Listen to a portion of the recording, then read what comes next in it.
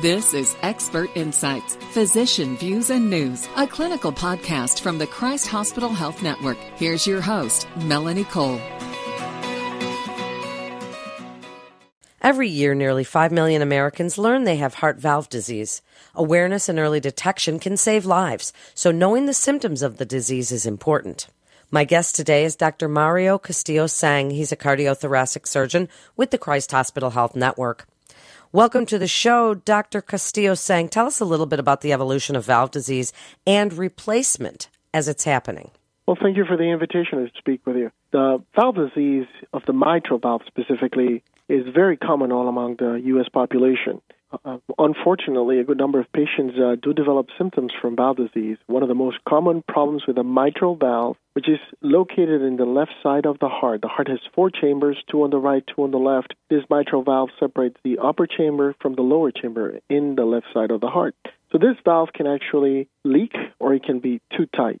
So we call that regurgitation or stenosis, respectively. So how important is the early diagnosis as being crucial to improve outcome prediction, and what are some valuable prognostic tools to aid in early diagnosis of mitral valve disease? That is a very important question, and I'm glad you asked, because as of 2014, the guidelines for mitral valve surgery have changed. In the past, to give you contrast, valve surgery was indicated only if patients were very symptomatic or if the damage to the bottom side of the left heart that I described to you had already occurred. Today, it's indicated to fix a mitral valve if the patient has severe mitral regurgitation, even if they don't have symptoms. The whole point is to prevent that structural damage to the heart that happens over time. So we're trying to catch the disease before the damage is done. So to speak, we're trying to, in a case of a diabetic, we're trying to correct the sugars before they lose their toes or they lose vision. So the end organ damage is done. So with that, one of the things that's done is that if somebody is known to have a mitral murmur or a murmur of the heart, which is something that your doctor, GP, could listen to with a stethoscope, they should have an echocardiogram. And an echocardiogram will tell us which valve is affected, in this case the mitral valve, and if it is affected, is it because it's too tight or because it's leaking? And if either of the two is severe, that is, severe mitral stenosis or tightness, or severe mitral regurgitation or leakage of the valve, then that should lead to a referral to a cardiologist and or a surgeon, even if the patient is not symptomatic. And the reason for that is that we will prevent, by treating it early, all the downstream effects of enlarging of the upper and lower chambers of the heart and the loss of the function of the heart. So speak about patient selection criteria. What kind of patient would be a good candidate? So mitral valve disease does not choose patients, and frankly, we see it in all age groups. There are different categories of what causes the valve to be leaking or to be tight. For example, a mitral valve that's too tight is often a secondary effect of having had rheumatic fever as a child. That is, a simple strep throat that went untreated as a child, as an adult, can lead to a very tight valve. And that needs a valve replacement. That is one form of operation for the mitral valve.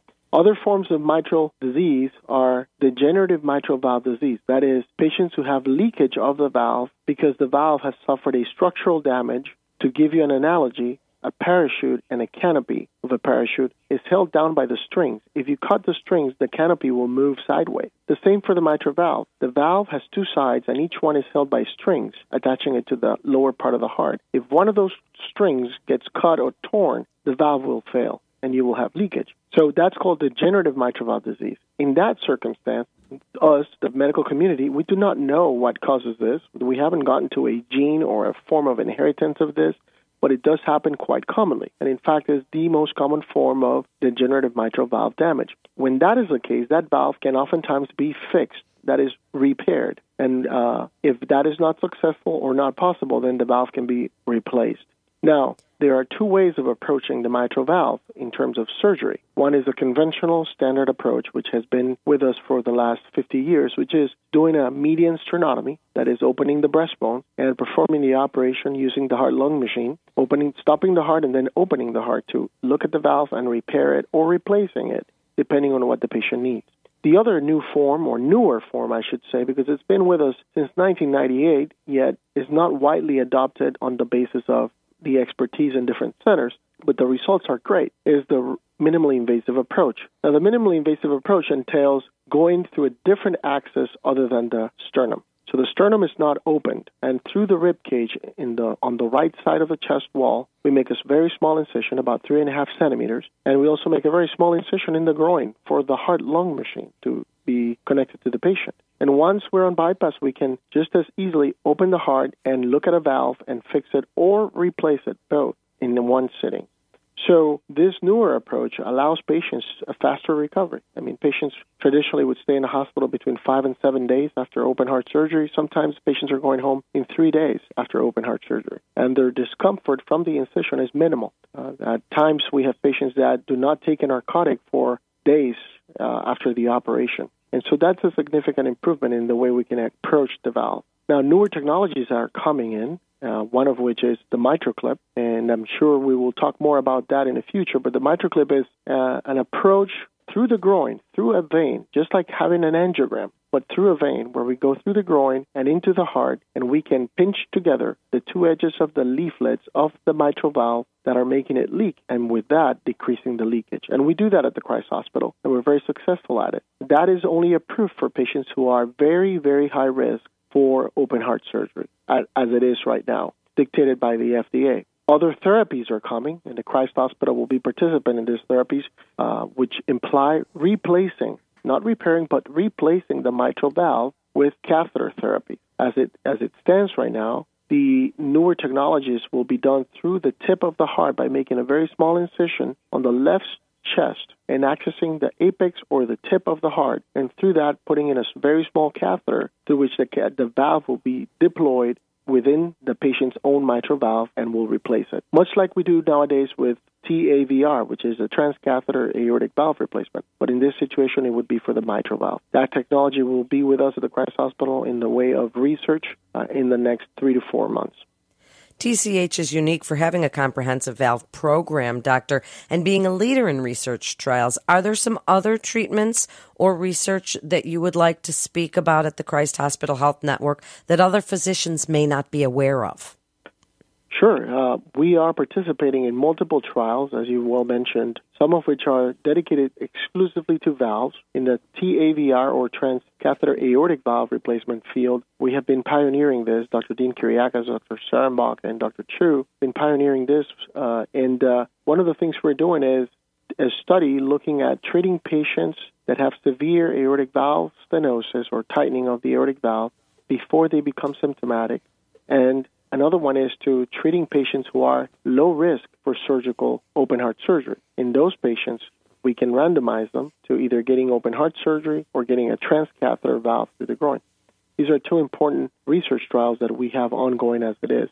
On the mitral valve aspect, for those patients who have a very, very low power of the heart, where their heart is very deteriorated for X, Y, or Z reason, we have a trial ongoing. It's called the COAPT trial that is meant to evaluate those patients and see if applying a clip to the mitral valve in the setting of severe mitral leakage would help them improve their quality of life and prolong their life. That's another research trial we're doing. So in summary, Doctor, please tell other physicians what you'd like them to know about recognizing mitral valve disease and the need for replacement and when to refer to a specialist. I would like to reiterate the availability of the multiple therapies we have for the mitral valve at the Christ Hospital nowadays. We perhaps have the most prolific options for patients out there with mitral valve disease in general in the city. We have, on the one hand, for patients who are good candidates for surgery, we can repair or replace their valves, depending on the circumstances, through a median sternotomy, which is the conventional approach, or we can do it through a minimally invasive approach through the right mini thoracotomy, obtaining excellent results for both repair and replacement. We also have, for those who are not a good candidate for open heart surgery, the MitraClip. So we're going down the road of patients who are obviously sicker, and we have options for them. For those patients who may not be amenable for a MitraClip, in the very near future, we will have availability for research of valves that can be implanted through catheters without open heart surgery, without stopping the heart. And ultimately, at the end of the spectrum, at the very end of the spectrum, the sickest of the sickest patients, those who have very low power of the heart and have severe mitral regurgitation, who are almost at the end of the rope, so to speak, we have therapies for heart failure, which is called left ventricular assist device, or LVAD. And that device can be a life-saving measure that can improve quality of life dramatically. So we have a complete fan of options for patients who have mitral valve disease.